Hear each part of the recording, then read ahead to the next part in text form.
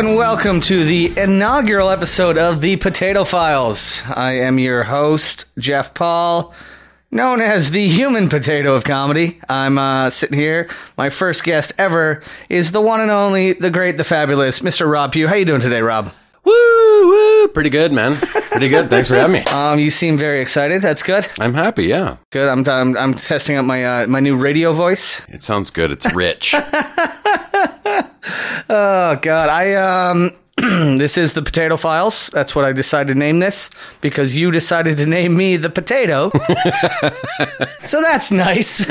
I know potato, it somewhat came from my physical appearance, but wasn't it just some nickname you tried on somebody and it didn't work? Oh, it worked. And you share the same sort of genus with him, right? You kind of wear the same skin suit. There's another spot out there. Brad Brigani, grade 9, the original potato. The original potato. Hunter Collins always fights that he came up with the potato.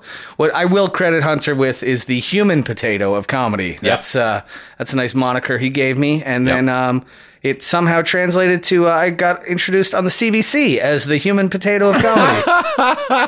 That was that made Grandma proud. Yeah.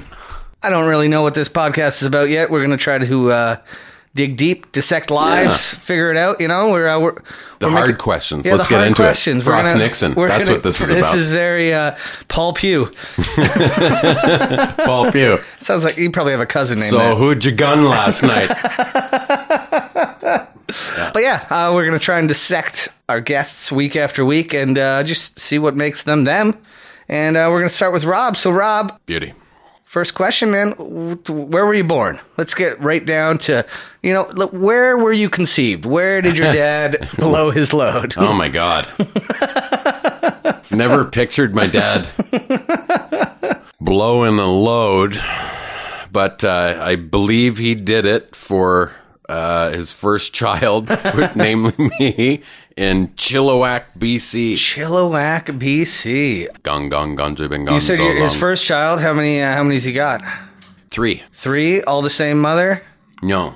Yeah, you got a whole mix of crazy bag of... Yeah, I got a bag of moms. Bag of moms? I got a bag of moms. My brother and sister have the same mom. And that's my first stepmom. First stepmom. When did... So you were the firstborn. How many years until Dad started spreading the seed elsewhere? I was 10 when my sister was born. Oh, shit. Yeah. Are you close with your siblings? Very much so. Yeah, I love my sister, love my brother. Yeah, they're great. I mean, I try and get out to Alberta as much as I can where they are. But your brother has some issues with the law from time to time? Yeah, he's hardcore. Yeah, you know what I mean? Everybody's got a black sheep, and you'd think it'd be the comic. See, my brother's just an asshole. He's not a criminal. Yeah, right? I would love if he was a criminal. I would love if my brother was just an asshole. You can't leave a car in our driving space without... where'd Mike take it now? See, when me and my buddy, we were the guys in high school that always got called when a teacher locked their keys in their car. Yeah. We'd get called over the PA to go...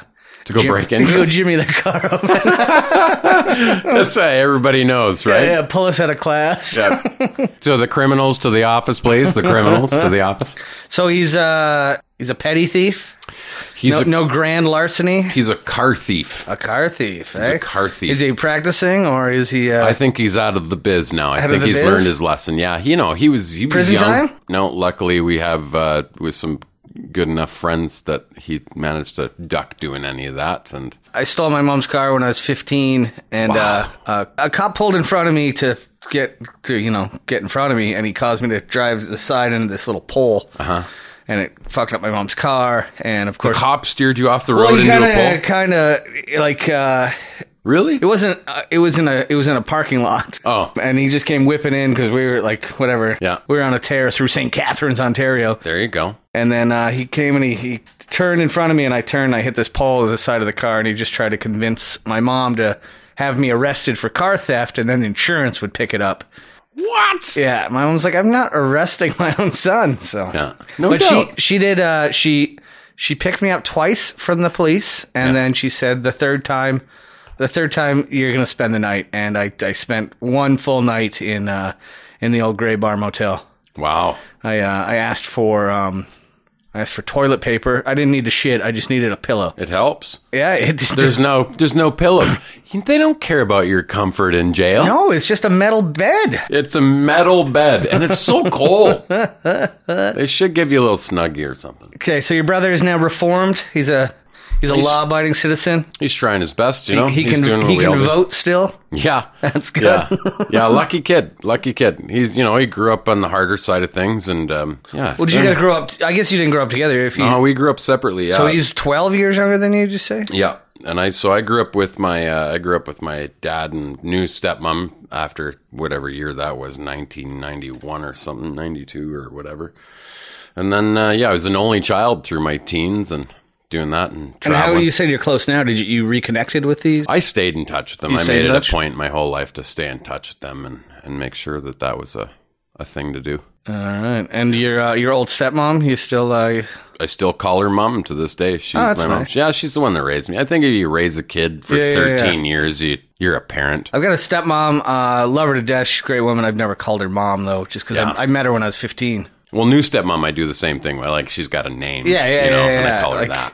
You can't meet somebody and then... But she's been every bit as mom as the other moms have been. Yeah, no, my stepmom she's been great to me forever. Like, it wasn't an evil story or anything. She was just that's what people think. A good person. That's what people think about step parents is that you're going to be some sort of, I don't care about this kid. I'm sort of in it for it. But they're fine. They're great. And she called me tonight. We had a 20-minute conversation. I couldn't get her off the phone. Right? And your dad, you got to struggle to talk to the old man. What are you doing? I don't care. How are the penguins? My dad always passes me to my stepmom because he doesn't know how to end the conversation. He's just like, you want to talk to the boss? I'm like, okay, pass her on. Yeah, it's good. Hey. Yeah, the weather's good. Everything's good, Dad. Great. What about Biomom? Where's Biomom is out in Halifax or a suburb of Halifax. There, she was a lifer in the military Canadian Armed Forces. And how old were you when she disappeared, though? I didn't ever know her until I was 27. And she just showed up to one of your shows.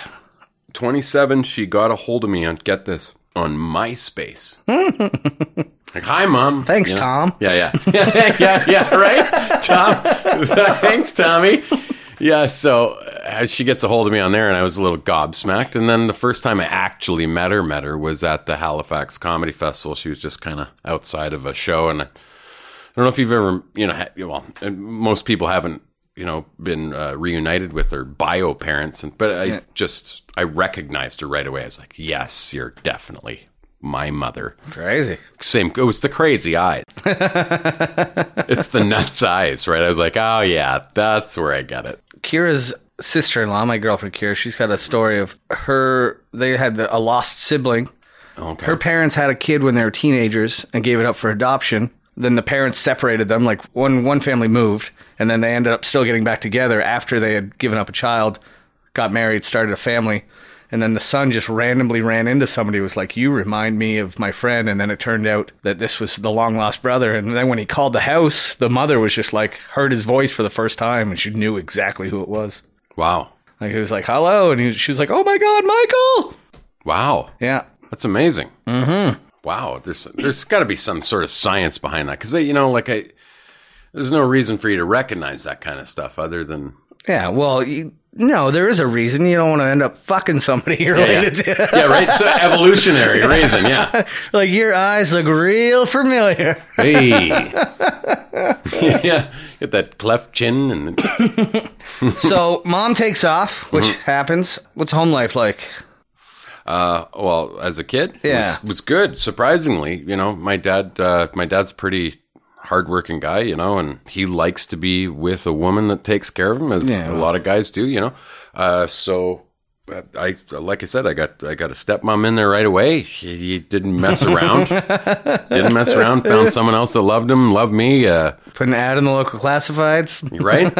We didn't have any money growing up, but it was good. Like, we still were happy, Yeah. There's a lot of people out there with the nuclear families, and they're all so well adjusted and wonderful, but. I had a buddy growing up. His parents I'd see his dad. Every time I was over there, his dad would come home from work and kiss the mom when he got home. And I'm like, what's wrong with your parents? My buddy's like, my buddy's like, they love each other. Are they hugging doing the dishes? What's going on here? Pue.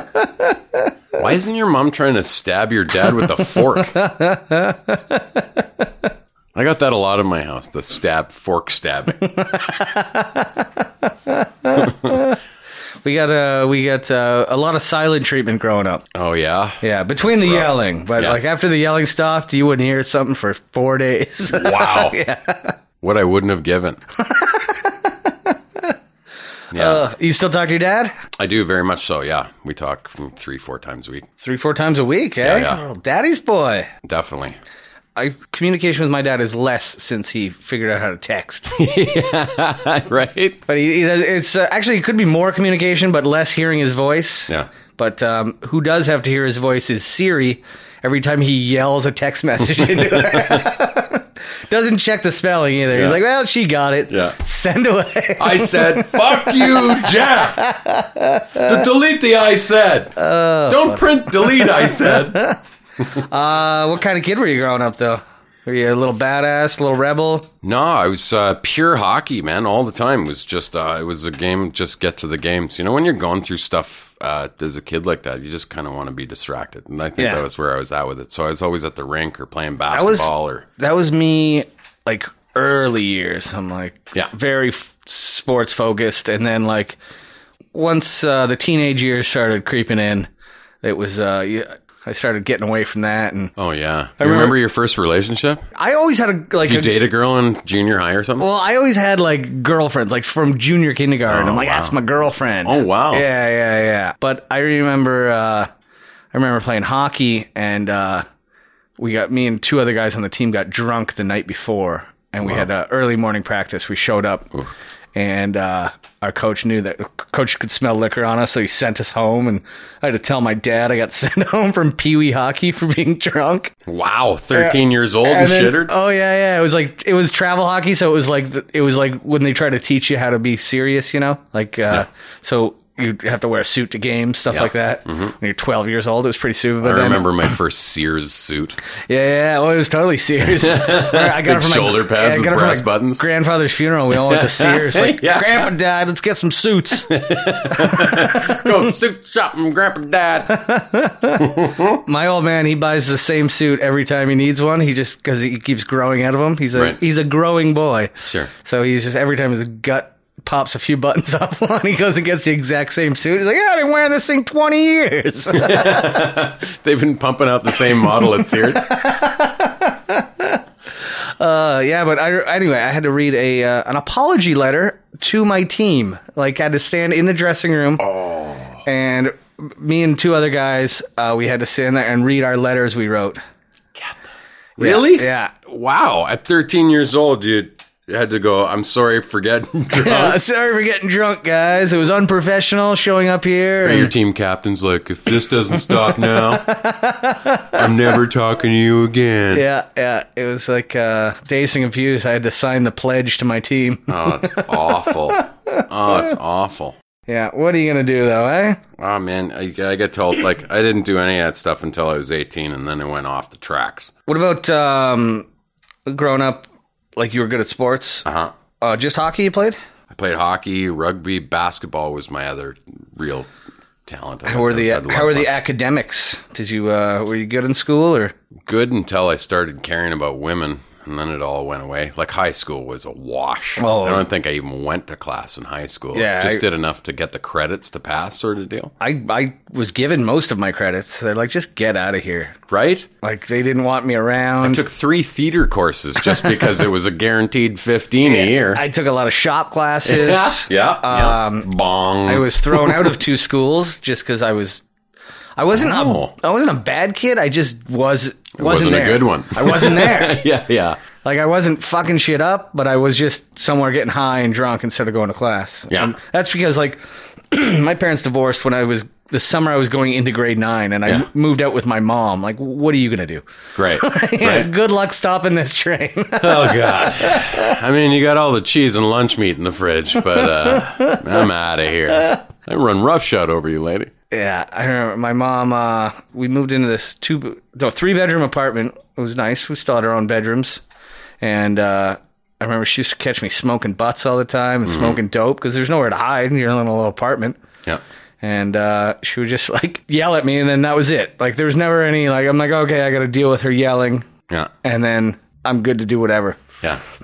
She just put in the let's just do this. Yeah. I gotta. It's in the parent manual. I played because my parents were divorced and one town away from each other. I was back and forth like, fuck you, I'm going to dad's. Yeah. Oh, God, you were lucky. I couldn't do that. I had dad. That's what I had. I'm going to bio mom's, Dad. Where the hell is she? First stepmom was like, when my dad and her split, she's like, you can come stay with me. And my dad is like, no, you can't. That was the end of that conversation. I was like, I can go and live like a unicorn? So she came in when you were very little. Yeah, like she's 2 all you remembered. or 2, 1.5, 2. Yeah, I don't even remember anything before. I had a thought on that. It's gone. What are you going to do, though? That's all right, man. The non-nuclear family, it's a very new, it's not new, but it's like in the last 30 years, it's been popular. Oh, like, here's my thought. Whose parents are together anymore. Like, did you know all along she wasn't your real mom? I did, yeah. Yeah? Yeah, because I outgrew her by 12. She was a tiny, tiny woman. And all of a sudden, I'm towering over her. What's wrong, Mom? Yeah. Like, I'm not your mom. Yeah. That was basically the way it went. I was coming home from some soccer something, and she was driving the car. I can't remember how old I was a child. And she pulls the car over weeping. She's just got to tell me. She's like, I'm not your real mom. And I was like, I know. We look nothing alike. You know, you don't have to be versed in biology or any of that to just know. You just, well, of course you're not. There's no mistaking. Like, I've got both my parents' traits. Yeah. People see me and they're like, oh my God, you're Chris Paul's kid. They know, right? Just seeing me whose kid I am. Oh, yeah. I met a friend of ours, Robbie Bebenek's parents this weekend. Easy to see where he comes from right away. I was like, wow, you and your pops, huh? Yeah, I saw he's posted a picture of his dad, and I was just like, yeah, that's you, Rob. Yeah, fire hydrant. So, when you didn't get in trouble, did you start getting in trouble when you were a teenager? Like when you started going away from? I was always just mouthy. If I got in trouble for anything, it'd be mouthy, and that's still the same. Were you a scrapper? Yeah, always pretty scrappy. The mouth gets you in trouble, and then you end up having to fight. So. I had 2 older brothers, so my mouth got them in a lot of trouble. Yeah, I bet. My mouth got my cousin in a lot of trouble. Oh, my cousin got my mouth got my cousin beat up. He'll never let me live that down. He's a tiny guy too, but we kind of sound the same. Were you bigger than all like the kids? Like, because I was taller. You're a tiny ape-like man. My brother's a big, thick dude. Like, he's not tall, but he's big. He's really big. Mm-hmm. You know, he's a fire hydrant. He's got that Ukrainian side in him too, where he's just a bit of a fire hydrant. So don't want to mess with those guys, you know? Yeah. But were you the bully though, or? Some days and some days no. I mean, I was a hockey player that was also in theater.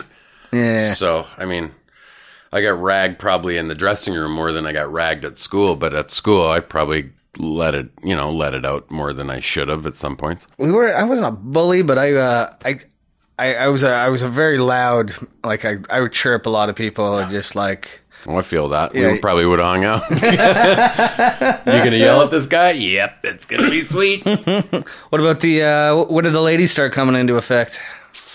God, I've always loved falling in love, man. I remember grade 1. I was just like you, I mean? I always wanted a girlfriend, but this girl, I can't remember her name, but she got on the slide and she rode down the slide. She had no underwear on. That was my first peek at a vagina. And I was 7 and I saw a 7-year-old's vagina at 7, and that's okay. And that is okay. I remember when I grade 1, this girl was wearing this like loose tank top and I could just see her grade 1 nipple. Yeah. And I remember being a kid being very excited. Oh, very excited. Oh my. I know I got in trouble in kindergarten for exposing myself to one of the little girls. See, no, I don't think I ever went that far. That's it. And that's where that stopped. That's where my lechery stopped. I learned right then, maybe don't do this. I got in a lot of trouble for that. I think I got smacked by a daycare worker for that kind of thing. Yeah. So this is going into high school then? You're a ladies' man or? Nope. I dated one girl in high school. and I had no time for anybody else. I mean, I had a curfew, it's healthy living. I just wanted to play in the NHL. That was the whole dream. That or stand-up comedy was really where it was at for me. When did you realize you're not going to make the NHL? Oh, you realize it early. Yeah. But you never let go of it, you know what I mean? I think I realized it early, like, because I had my one brother, that's all he wanted. My oldest brother, he wanted the NHL. Yeah. But he didn't have the skill for it. Yeah. He had the drive. My middle brother had all the skill for it, no drive. Yeah. So he was just like, yeah, whatever, I don't need this.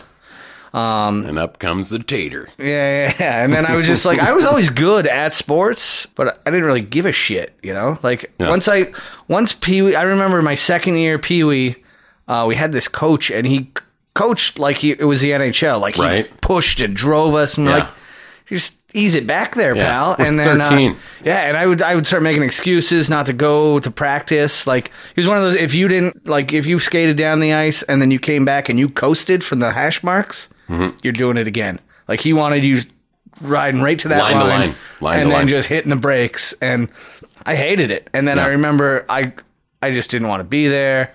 And he knew I didn't want to be there. All those conversations, if you didn't want to be there, you got in the car with your old man, and he's like, well, how do you want to be here? What am I paying for? Well, that's the thing. My dad was a hockey dad who wanted me there. Yeah. And then I remember getting the call from this coach mid-season, and he's like, we're sending you down to House League. And I was like, thank you very much. And then went down to House League, and I was just the best player ever and just had fun playing. Oh, man. And somebody would told me I was going to House League, I would have snapped. I would have been a 13-year-old with a belt around his neck jerking off. Well, that's the thing. I didn't care at that point. And then I remember the next year in Bantam, I tried out for the A-team, and I was just chirping the whole time, just having a good time, but still playing. Yeah. And the coaches took me aside. They're like, listen, you're a good player, but you just don't seem to want to take this serious. They're like, could you ease off? If you want to ease off on the jokes, we'll have you on the team. I'm like, nah, I'm good in House League, man. And I was just happy.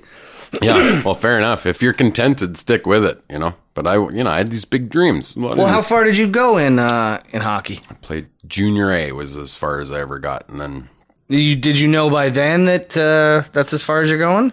Well, I mean, you come to a decision at that point. I mean, like, you start to think, well, I could probably go play some semi-pro in Europe and go play some Div 2 over there, and then kind of work up, and then maybe come back, play some EC, and be a suitcase sort of thing. You know? And just work your way up to maybe you get 3 games in the NHL just to fulfill that childhood dream. And it just seemed like it hurt. You know, like I was like, I'm not Gretzky. And it's, you know, so, and plus since 13, I think stand-up comedy was so big in North America with the Caroline's Comedy Hour and Bud doing the improv stuff. I really wanted to do comedy early. It was just calling to you early. Yeah, I already had remember friends when that I was a loved kid, I wanted to do it. And it took me so long to actually do it, which, whatever, 10 wasted years. I'm making up for it now. What about, so you're not a ladies' man, but you're playing hockey. Yeah. Were you getting laid playing hockey, though? When I started playing hockey, How old were you when you lost your virginity? 18. Fuck, bud. What's the holdup? I know. I know. How long did you last? Oh. Real quick. It was bad. It wasn't, the first time I don't even think it finished like that. I think we were just both like, God, this is a bad idea. I mean, it was a house party. We kind of been seeing each other through the school year on and off. And it was at the end of to a room. We snuck off to a bathroom, right? Oh, God. I used to have a joke about it. I put her in the sink, right? And then I boosted her legs up to her chest. But she screamed. The whole joke is I bumped on the hot water tap and burnt her ass. But it's not a joke. I did burn her ass. That's great. And that was the way that ended. You know, like, just ow, and it's not because of you, it's because of the tap. Yeah. Was there wild, like, if you're playing junior A, you're traveling around a lot, right? Yeah, you're always in a bus. Is it a lot of wild stories on the road, or like? The best one was where it's like a home game. That was my first time in the gray room with bars, or what did you call it? Gray Bar Hotel. The Gray Bar Hotel. That was it. Yeah, because our team, we were at Sonny's Bar and Grill in Bonnyville, Alberta, after playing against Lloyd one night, and the defenseman on our team and his brother goalie got pretty lit up, and they're giant kids.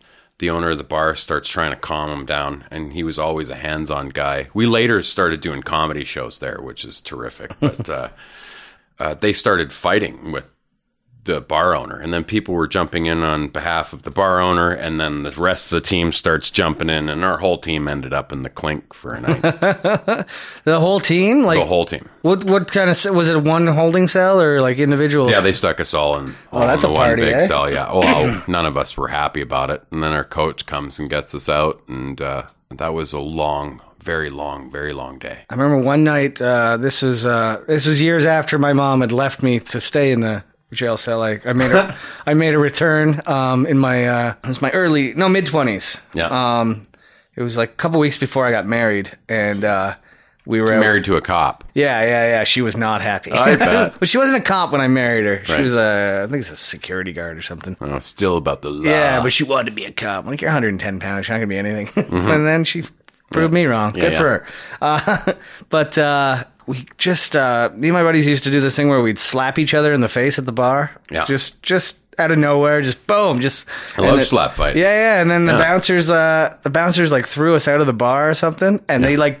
I was so drunk I couldn't even walk, and they like just pretty much handed me to these cops, and we're just waiting outside the bar, and I broke away from the cops and tried to run, and then I was so drunk I fell into a ditch, and they came and pulled me out of the ditch.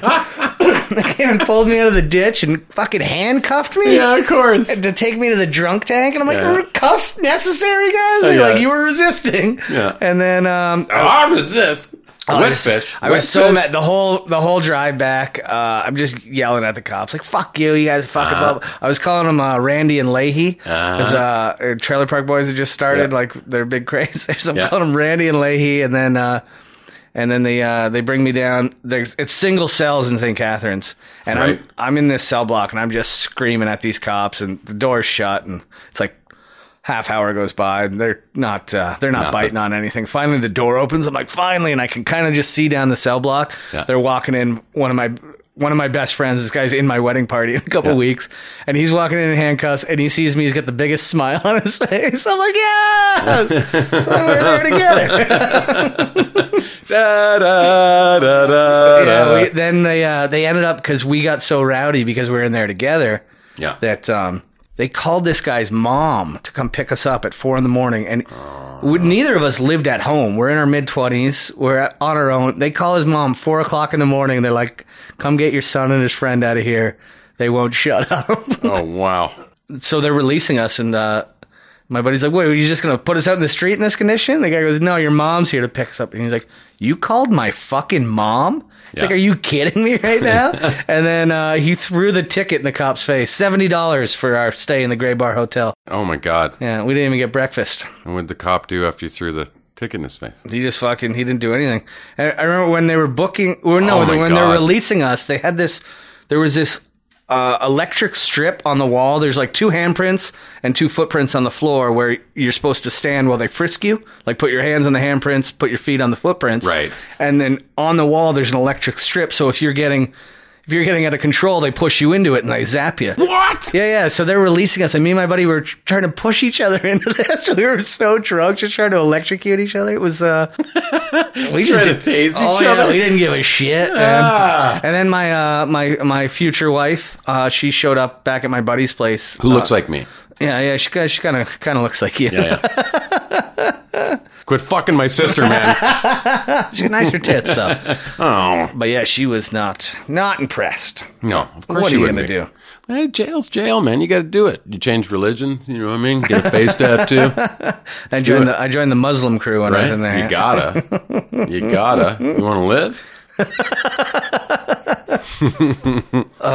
But you never spent any time in the clink? I have with the team. I spent Just that one night? Halifax, I spent a night there. I was working the Yuck Yucks, and the guy that was running that at the point was just a little Barney Rubble, run his mouth motherfucker. Inside, he got in my ear after the show about what he thought of me, and he wouldn't stand in front of me. I kept feeling his chin on my shoulder, just poking him. And so instead of maiming him, I broke their door, like I broke the whole club door. I just destroyed it. And then I went to the front desk of the hotel and paid the bill for the broken door. which is $360. I was like, yeah, like that's a lot for a door. But I paid it, and then I was like, I'm out of here, you know. So I walk out the front door, and there's a cop there, right? Like he's just ready to take me to jail. Fuck. Yeah, he's like, get in the back. He's basically at the door open. My buddy starts trying to go to jail with me and saying horrible things to the cops. I'm like, just shut up. Go get us another hotel Was room. there a charge or just a... No, he just said drunk. Yeah. You know, drunk in public, he causing problems. He just thought I was being overly aggressive. It's like, I stopped from murdering a guy. Instead, I broke a door and paid for it. And I guess that's not enough in Halifax. Did you move around a lot when you were a kid? Tons, yeah. Army brat / hockey player / Where are you when you start stand-up? Like, how old are you the first time you... Well, the first time I did my first actual stand-up routine, it's not paid. My first paid stuff was in Edmonton out of Showgirls strip club. But my first comedy routine was with a buddy of mine. I was 13, and we did a talent show. And you're always going to lose to the Asian girl that plays the piano. You're always going to lose. They're good. So good. And we had, you know, like sophomoric, like little dink jokes, you know what I mean? And I think the movie It was actual stand-up comedy? Yeah. We did a duo act. You know, we dressed as homeless guys, and we came into the auditorium from opposite directions to the Aerosmith song "Don't Get Mad, Get Even." Had our shopping carts and plaid shirts and toques on, and so we sort of did this, like, I guess like a Bob and Doug sort of thing without the hey oh hey, you know. And we did a little duo act, made fun of a couple teachers, and we're kind of irreverent, and it was fun. Like right from there, and we'd been talking about Kinnison and Foxworthy were huge then. Those two were what year is lighting this? up the 90. 1990? Yeah, okay. Somewhere around 90. Yeah, so it was just like those guys were huge to us. And even who's those Dice back then? Sure, yeah, right. And everybody, he was already in the legend and passed into legend. And even that dink Jeff Dunham with the puppets, right? The jalapeno on a stick. He was around back then? Yeah. Oh yeah, jalapeno on a stick. Is that the guy? Is that the guy? Maybe I'm saying it's the wrong guy, but I always think he's got the puppets. The little racist puppet. Yeah. And you mean he's got the jalapeno on a stick? I've never seen a jalapeno on a stick. It's the Mexican that's a jalapeno on a stick. It's racist. Anyways, but so we saw that stuff and we're just like, well, I'd love to do this, you know. And that's the same around time that I think CBC's Comics was starting to pump stuff out. And I don't know if you remember watching that early stand-up on TV where. Yeah, I remember like watching it and I was just blown away. Yeah. I'm like, whoa, people can do this? Yeah. Because I was always like the jokester, the class clown, stuff like that. Yeah. But you never really think you could do that, you know? Yeah. And then what was your first album you had? Yeah. Oh, the first comedy album I had. My first, and this is weird, but like, I mean, the first things that I ever listened to as a kid, my grandpa had Bill Cosby himself. That album's terrific. Despite what the guy did with the rest of his life, when I was a kid, I really loved it. I mean, he had that whole beer drinkers, wine drinkers, how the drugs affect you, you know. Cocaine intensifies your personality. Yeah, but what if you're an asshole sort of bit? All that stuff hit me hard, you know. And then right after that, it was Carlin and Jim Carrey were right. Because Jim Carrey started to explode with In Living Color. I was never a Living Color guy. I was always SNL. But like when I got into SNL, it was like, I guess late 80s, early 90s. It was the Hartman crew, like Hartman, awesome Neal, crew. and they were the older guys than like Sandler and Farley and Spade and Schneider and all those guys. So funny. What a crew, right? Like Dennis Miller was Weekend Update guy. Loved him as Weekend Update guy. I guess I never really looked at them as the same thing, right? I always just saw Jim Carrey and David Alan Grier and Damon Wayans used to crack me up doing the Men on Film. Yeah. Right? And then Homie the Clown. And then whatever Jim would do with his Vera DeMilo or, you know. But Jamie Foxx with Wanda. And I mean, that shit blew me away. I don't know. In my life, I've always been a one or the other. Like, if I'm like, I'm a SNL fan, so I'm not even going to give that. Like, yeah. And I remember, like, when Mad TV tried to start, I watched a couple. Maybe I'm the same way, I guess, because I was like, no, bye, Mad. They're rebooting it now. So. Ew. Yeah, well. It was a terrible show. It's just sketch. Yeah. They just you just got to get the right people. Any sketch can be funny if they get the right people. Fair enough. Like people are always like, sketch sucks, stand-up comedy. Like some sketch is great. Yeah, some sketch is great. The ratio of good sketch to good. We're never going to say this in front of your. No. I would never tell her sketch is good. But I think the ratio. Your special lady friend. She's my fucking lady friend, man. The ratio of bad sketch to good sketch is the same as bad stand-up to good stand-up. Sure. There's always going to be shit. Yeah. And if you are in the wrong rooms watching the wrong shit, you're going to watch awful stuff. And then that's going to be your preconceived notion. That's what the shit thing about stand-up is there's so much 50 shows going on every night, and 2 of them are good. Yeah. And then people go and they're like, I went to see stand-up. And well, the good comics are going to always want to go to where other good comics are so that you can get better. Mm-hmm. You know, you want to feel good about yourself, or you just want to work out words, and you go to whatever room. Yeah, of course. But I mean, big fish, small pond. No one wants to feel bad about themselves after hanging their souls on a line. You want some feedback. You want some positivity from it. So you go to the good rooms. What's the scene like? Okay, after you're 13, you do this little routine. When do you actually think like you're going to go out and do stand up? I finished playing hockey in Bonnyville. Literally 5 days later, I was on stage. Yeah, doing an amateur night. Whereabouts? I did it at Yucks, my first amateur night, and it was Yucks in Edmonton on Bourbon Street, West Edmonton Mall. Anyone you started with still kicking around, or who was on that stage that's still around? Welby Santos, I suppose, is probably kind of around. He's I think he's still doing it, but he's probably not to be heard from. There wasn't a lot out there. There was Rob Ross had already come out east here. He was a few years ahead of me, and the rest of the crew, you know, like, and the rest of the guys that are from Alberta weren't even starting yet. It's the Billins, the Pete Anthonys, and Brett Martins. They were. Did you hit the ground running, or did you, like, because I was horrible for the first 3 years. I did a set, and then I didn't really do anything for 2 years. Right. And like every couple months I'd show up and like hit an open mic. Yeah. And then it was actually Hunter Collins was like, hey man, don't just show up every now and again and do this. Like either do it or fucking get the hell out of the way. Yeah. And I was like, okay. So That's that was smart. it was like 6 years ago. And then I was like, okay, let's make the plan. Get busy living, get busy dying. Yeah. Brooks was here, baby. Yeah. You gotta keep it up. If you stop it, you don't learn anything. But, I don't know. I just got right into it. I just dove head first. What's the scene like where you started? In Edmonton, there was 8 comics when I started. So you were on every week. Yeah. You could do. And just club shows? Like you told me once. You once. could do the Yucks, but we started making money right away. Like it wasn't hard to make money. If you had a car in 15 minutes, you could make some money. Well, you're telling me, you told me once that you used to just go to karaoke nights and just sign up. I was aggressive, yeah. I wanted to get out of Edmonton so bad. So I go to karaoke nights and sign up for a song and then not sing the song and just do my stand-up. Talk over the music? Yeah. But you said the guy eventually started... It took 2 or 3 times at some of them, and then they'd be like, just shut the sound off. And the guy'd take a break. He'd go pee, have a smoke or whatever, and I'd give him his break. And as long as you weren't brutal, he'd be like, you can come back and do this. Don't tell anybody. I don't want 8 comics here doing the thing, you know.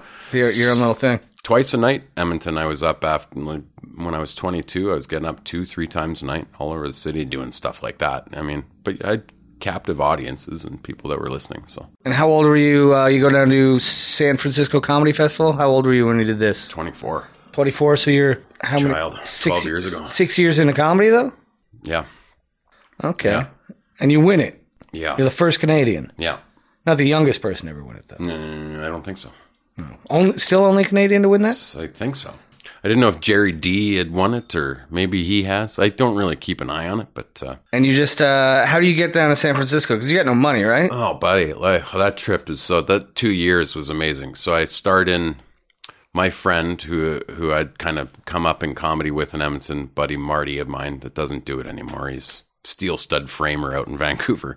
But he moved to New York. He just went, I'm going to go try and find my dream, you know? And big heart, big nuts on that kid. And he got a job renovating hostels. So he said, come to New York. You can stay in my room, right? And there's bunk beds. We're basically just taking care of these hostels and bed and breakfast. I was like, great. So I go to New York after my first time at Just for Laughs, which was the homegrown competition. I literally hop on a bus. How'd you do in that competition? I finished third. Okay. Yeah. So Ryan Wilner, Matt Billen year. Okay. Yep. And then hopped on a bus and went over the border to New York. I had how dated is this? I had a photocopy of my birth certificate. Come on in. Yeah. All pre 9/11. Yeah. Enjoy Merca. So I get down there and do that stuff. And I lived there for a year. And New York's a gym. I mean, you want to get better. You want to get quick at telling jokes. That's the best place, I think, on earth. I don't even know why people to go to the West Coast to do comedy, but that's where the TV stars come from. That's where the TV stars come from. And then so out of New York, I bolted to San Francisco and just went right at it. I was like, well, let's do it. You were sleeping in a park during the competition? Oh, buddy, that's yeah. I showed up in San Francisco with just about as much. I went to New York with $80 in my pocket and lived like that for the rest of the time I was there. And then San Francisco, same thing. I showed up, had ripped jeans, shoes were full of holes. One T-shirt I just got from the Montreal Comedy Fest, had Comedy Network in the middle, so I wore that everywhere. And I get to San Francisco, first 2 days, I got nowhere to stay and I got no money. So I end up sleeping out in the park. I just put my backpack down and I sleep on it. I'm like, well, and when you're a kid, you don't care. You're like, you put your arms in your shirt? Like you got a T-shirt? Did you have a jacket to keep you warm? It was warm. San Yeah, Francisco. it's California. It wasn't bad in the summertime, so I was ready to roll. Wasn't too bad at all. And then after the first show, some guy's like, are you seriously sleeping out in the park? Yep. He's like, you can crash on my couch. Oh, nice. So who had, you know. Do you know the comic? I do now. Who is it? His name Jason. I don't know if does he even do comedy anymore? Jason White. Wouldn't not know, ringing a bud. bell. Yeah, he wasn't, you know, he's in his, I think in his 35, 40, somewhere around then. Gray-haired fella, is a server in San Francisco. Super sweetheart. Just let me stay on his couch for the duration of the competition, which is pretty lucky. I don't think people run into that kind of luck a lot. You know, and then won that and went to LA, which is silly. Just so silly. It was a rocket. How old are you when you get to LA? Same, 24. 24. And how quick do you get punked? It took me a week and a half. Week and a half? Yeah. Show up in LA, week and a half, you're on a TV 11 show. days. And a popular TV show at that, too. It was the most popular, and it was number one. It was a phenomenon. Yeah, it was crazy. So I show up in LA. This guy had seen me in San Francisco, says, you know, he's from HBO. He says, his name's Bart Coleman. He shows me around LA, lets me meet some managers, takes me to meet managers and some casting agents. Inside the first 2 days, I meet a manager. We lock it down. I'm psyched. I'm still, you know, like I'm glowing. I'm still, still dancing, you know. And then he takes me and goes, okay, let's go to Mad TV. And so I auditioned for them. And now the people that auditioned them also auditioned for MTV. So right there was there. She's like, I think you'd be perfect for this show. Have you seen it? Of course I had. Yeah. So a few days later, I'm in MTV studios going, I can't believe this is, you know, everybody talks about how hard this is. And I'm like, this is easy. Oh, this is the easiest thing I've ever done, you know? And of course they're like, okay, you got the show, you know? And then they go, well, don't tell anybody. Right. And I'm just, beep, boop, beep, beep, boop, just, hey, everybody. So this is pre-social media, so you can't just, right? Hey, like my status. Could have done that for a tight 180 likes. Tell all your friends on MySpace. Yeah, right. We still had I had my Nokia phone. I think I was still rocking. So it was a whirlwind, man. Whirlwind year and a half, 2 years. It's just, whew. You think this is it? You think it's just going to keep going and going? You don't really get it right away because I auditioned. I lived in LA after that for 4 years, you know, and I did pilots and auditioned for stuff. Yeah, you were almost Jim from The Office, right? Yeah, I did a ton of auditions for that. Yeah. And I never felt like that part fit me. I think they liked some of the reading that I was doing for it. And I had the hair back then. I did have the hair back then. It was all right. You know, the look and everything. And I still had this kind of like dopey, I'm young and things are going to work out sort of thing going on. And I mean, you know, it still has been great, but you realize very quickly, 4 years in still, you're going, how many more times can I go to the Playboy studios to shoot bumpers for TBS film and dinner sort of stuff, right? Are you making a lot of money at this point? It wasn't bad. I mean, you get, $500 for a day on an indie set sort of thing. Didn't you live in another hostel in LA? I did. You were in another hostel? Yeah, I lived in the staff quarters at the USA hostel in Hollywood on Schrader Boulevard. There's comedy shows there still, so they're terrific. But yeah, those people were terrific to me. They gave me, my own room, and then I flew over my buddy Marty, who I'd lived with in New York, and so we palled around LA for another couple of years. And is this when you banged his girlfriend when he was out? Yeah, well, he needed that. I'm glad you brought that up. Yeah. It takes a good friend, right? Hey, I woke him up. Your girlfriend's a slut. How do you know? Because I just fucked her. Yeah. I just destroyed her mouth in a hostel bathroom. Yeah, well, she'd been cheating on him, and I knew it, and I'd witnessed it, so I was like, well, I'm going to put a nail in this coffin, and I did. Yeah, old Millie. I'll never forget that lady. You got any crazy high times in LA stories, or crazy high times? You were having a good time for a... another friend of ours, Sam Easton, was also down there shooting Underclassmen with Nick Cannon. Whoop-a-daisy. And then the FD3. Final Destination 3. 2 of the years that we were down there together, he was filming that, and I'm working and writing for Yo Mama on Punk'd and all that sort of Pimp My Ride stuff. And Sammy's cousin, who he's staying with, knows some huge rock stars from the band Tool and from 9 Inch Nails and stuff, and they end up watching a show of ours, and we discover that they're kind of fans. They're nice to us, at least, and we're kids, and so we go, long story short, they take us to a strip club. And first they take us out for dinner. That was the great. And I see swordfish on the menu, and the rock stars are like, order whatever you want. And I was like, swordfish! It's probably not even that good a thing to have, but I was like, oh, I've never, I went to swordfish. So I order the swordfish, and then he takes us out to Cheetahs, is a strip club in LA. And I can't go to strip clubs anymore, because after you go with a rock star, and see that treatment, it sucks. It's hard going with your buddy, right? Flicking toonies at a stripper. Yeah, right. I just want my keychain, and then we're out of here. Yeah, that was probably my happiest. Hey, maybe we're gonna make it sort of memory. But everything else was work, and it's just like it is anywhere else. Yeah. But people get these lofty goals in their heads, and it's. Yeah, I don't know. You don't ever make it. You just keep doing what you're doing. Yeah, you got to keep making it once you make it. There's not a point where you're like, hey, I made it. Let's sit down. You don't sit down. Yeah. You got to keep going. Yeah. I think that's a misconception up here. People are like, I'll just get to LA, I'll get my show, and then I'll be done. Yeah, no. Really? No. You're going to go there and starve for 10 years. Yeah, well, probably. Go ask, Go check out IMDb for shows that were around in the 90s. Ask where are those people now? Yeah, Corey Haim. Okay, yeah. Well, 2 words. We know where he is. Feldman's not doing much better. Oh, Feldman and Haim.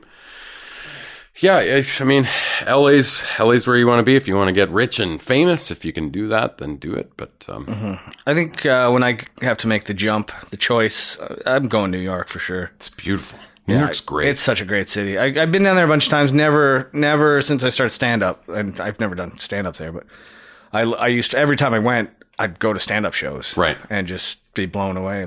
And every time you go there, you see something you never thought you'd see in your entire life. That's the best part of it. And I think that the people who live there are probably bored with that sentiment. But, to us, it's all new. I see the same shit every day. Did you go back to New York after LA, or where'd you go after LA?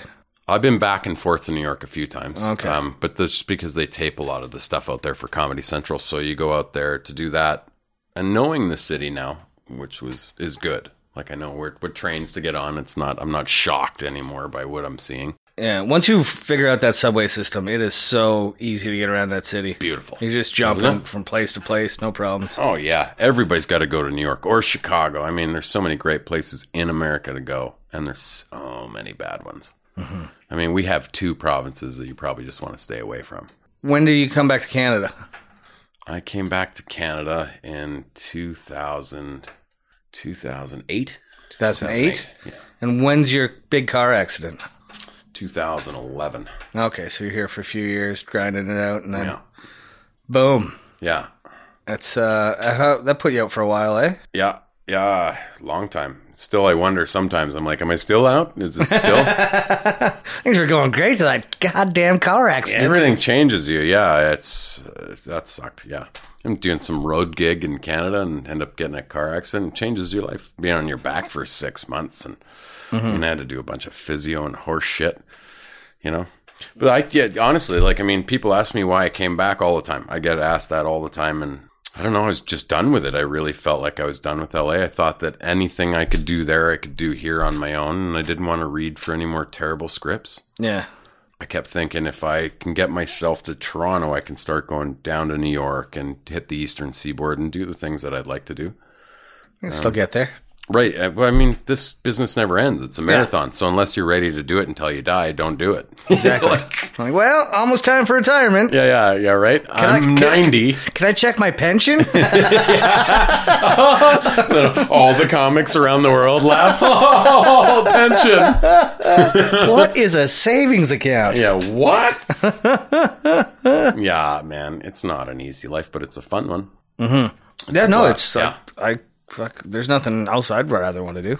Right? I mean, all the ups and all the downs. That's the thing. So if you're ready for big swings, that's what it is. But I came back because of a girl. I didn't come back. I had met a girl from Saskatchewan on one of my road trips back. You know, if you go to the States as a Canadian comedian, you end up having to leave to make some money you come and do back a here. tour. Yeah, you do your tours up here. So I met this girl and I fell in love with her, and we ended up moving to Vancouver. And that ended poorly. They always end poorly. Very poorly. Yeah, my special lady friend, man. Yeah, so, and then that was it. And then Sammy and I moved out to Toronto. That was... You came out here with Sammy? Yeah, moved in with the Hatter, the Mad Hatter, and Paul Meyerhog. I never lived in a communal comic situation. It's weird. Which I'm kind of glad I didn't. It's loud. Everybody's up till 4 always. Yeah. I don't know. I've been fortunate enough to be able to live on my own and stuff like that. Yeah, and have the responsibility driven into you to keep it together bills-wise. Yeah. Like, you're lucky. Yeah, it'll all go away someday. Oh, you know, it's weird coming home and then just seeing 2 other comics eating the food that you're starving for and barely had enough money to pick up. You want to talk about what happened at Top Comic last year? Sure. Yeah, you felt a little. Well, I hate losing. Yeah, you hate losing. You're. I've never been a good loser, and probably never will be. Probably be more conscious of. Do you think that's strained a few relationships with? Sure. Yeah. Sure. But in the end, I don't really give a shit. I mean, if they're strained on their end, then what am I going to do about that? I can only apologize so many times before you just go, I don't fucking care anymore. I don't know. If they don't want your talent, which should be shining through anyway. But that's, but it's fine. Like it was a weird, I've heard worse stories of people popping off and still ending up with festival stuff. I don't think it's a permanent blight on my career. I'm not too worried about it. Do you regret your actions? Instantly, I did. Yeah, well, yeah. When you act like an asshole, you usually do. I've seen you upset. You do seem to have a hard time controlling your emotions. Yeah. Well, it all balls up, and where's it supposed to come? Come out my eyes like a pussy? No, it comes out of my hands and my mouth. Like I think that's a blessing for me because I haven't given a shit about anything enough to get angry. Like, oh, well, that happened. Buddy, I get the same kind of angry when I lose at NHL hockey on PlayStation. I just have never been good at it, ever. I tried to recall after that moment, anytime I've handled a loss or it's things going sideways on me in a good way, and it just never happened. So I'm trying not to. Just gotta keep forging on, Yeah, you gotta try and be nicer to people, be conscious of that stuff. It's hard because I like to win. You like to win, but you spend a lot of time losing at chess. So much losing at chess. So much losing at chess. Chess is a passion for you, though, right? Well, it's more like I wasn't a great student, and I want to not be super stupid my whole life. So, I get into my 30s, I start reading more because I don't want to be a big meathead my entire life. And I get into chess, and I learned that there's some really good chess players in comedy, it turns out. really good players that just trash talk you and really push all that. And it's just exactly, chess is great for that. It's taught me how to lose with a little bit of grace. Well, that's a good thing. Keep playing. Because I play children all the time. You can't call children cocksuckers, otherwise people get upset, you know? All right, we'll start wrapping things up. Gonna get a few drinks in us tonight, probably. We're gonna have some pops. Do you find that, like, our industry, we're always drinking? Yeah. You don't find it a problem for you, do you? No, I don't know. Anymore? Is this a trap? Like, I don't know. I drink every day. Yeah. Well, it's a cultural thing. Yeah, here too, though. and it's half the places we're going, it's just free beer. That's how they pay you to do open mic sets all the time. Do you want a couple beers? Well, yeah. I found, since I've been doing comedy and drinking every day, I feel like I drink less. Right? Like because I don't wait for Friday night to just pour 15 beers into my face, you know? I very rarely wake up pinned anymore, right? Like, 'cause I'll have a few and then go. Yeah, once every couple months, I'm like, holy shit, did I get drunk last night? And you feel it, but yeah, right. Yeah, we did the album release last week, and I got blotto. I drank because I bought a bottle of scotch for it. Did you ever get into drugs when you were down LA, all that shit? Not in LA. Before I even went there, I went through all that stuff. I tried a little bit of everything, you know, except for the hard, like heroin or whatever. Right? I didn't do anything. Didn't smoke crack. No. Yeah. No. Tried the yayo and tried lots of pot, acid and some ecstasy, and none of that shit's my game. You know, I like booze a lot. I like booze. I love smoking weed. Oh, it's great. Then they work together so well. And then one dries your mouth out, and then the other one makes it wet and makes you happy too. And then you eat a couple of grams of mushrooms, and you don't even know what's going on in your mouth. And then none of the other two things even work anymore. You see mushrooms, and then you can drink gas. I just drank 30 beers. I feel nothing. Yeah, I'm good. And then the mushrooms go away, and How long have you been a smoker? On and off. And off and off. Like, I'll go off it for 2 years, go on for 2 years, and since I was 20, I think. Do you ever find it affects your voice on stage? Yeah. Like when you're on them. When you're drinking more too, it gets more gravelly. Like the bubbling of that's gross. Yeah, and it ends up driving me nuts. Well, maybe I should just clean this up. Start some yoga or something. One last thing here. Let's do it. What is your opinion? Okay. Of the state of the industry right now and the pussification of our entire society. Oh, wow. Well, pussification's a good word for it.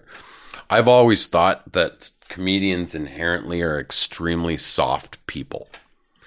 You have to be sensitive to do this business and to be funny, I think. And that comes along with having a great big giant heart and caring about things. So I like the softness, but I get tired of people complaining and people having points of view when no one gives a shit about their point of view. Hey, how long have you been doing this? 4 years. Then who gives a fuck? Just talk about yourself. Let's get past that first. And then when people start caring about who you are, then you can start sharing your opinions. Yeah. But I think you've garnered an opinion in 20 years. Yeah. After 20 years, you got to stay something. Otherwise, I mean, why are you doing this? If I start talking about, my zipper and the color purple or whatever, people are going to be like, what the fuck are you doing? It's just something else. Please give us something a little deeper. But I mean, we see it night in, night out. People are just trying too hard to get to the big truths, and they stop worrying about the important thing, which is just the giggles, man. We all want to just have a fucking laugh. Yeah, make us laugh. Who doesn't want to? And you were saying to me yesterday about how you think like everyone right now is just ultra sensitive. So sensitive, man, and they should be. Especially, I mean, over this last the last month has been a really fucked up place. It's been outrageous, and I think maybe it's good that a lot of that has come to light. It's good, and obviously it's bad because the thing is, as our jobs, we should be the ones making light of that. We're the reflection, making the jokes. Yeah, but we tell the jokes, and people are like, you can't say that. We can say anything. It's so hard to light up the darkness now. Everybody's blowing your candle out. They just want to stay in the darkness. But that's, it's the advent of the concerned cell phones and everybody having their own opinions now. It's stupid people that have the world of knowledge at their fingertips, and now they feel entitled to have these opinions. And fuck them. You know what I mean? Take your fedora off and quit waxing your beard and fucking read a book and get out there and feel humanity and stop pushing thumbs up and all that shit, you know? All right. Yeah, let's go hunt people together. Fuck yeah, man. I think that wraps it up. Fucking A, dude. Let's go bowling. Thank you for doing this. Right and on. Thanks for, you've always been a good influence for me since I Cheers, buddy. started comedy and all that stuff. Took me under your wing, and I appreciate that. And I appreciate you being my first guest ever on the Potato Files. And anything, you got anything to plug? Anywhere you're going to be? Where people can find you? I got a Western tour coming up, so if anybody's doing Calgary, Edmonton, Vancouver, Abbotsford. Yeah. Victoria. So that's coming up. And do Victoria in October. The new Yuck Yucks in Victoria. That's right. And you got a website handle, Twitter handle? RobPue.biz, Rob Pue _. And I got a new album out called Pugilist, and it's on iTunes and Google Play on July 15th. So check that out. Just Google Rob Pue. You'll find anywhere he is. Thanks for coming, Rob. And thank you all for listening. This has been the first episode of the Potato Files. Come back, because we're going to have a lot of fun guests come through here. Take care.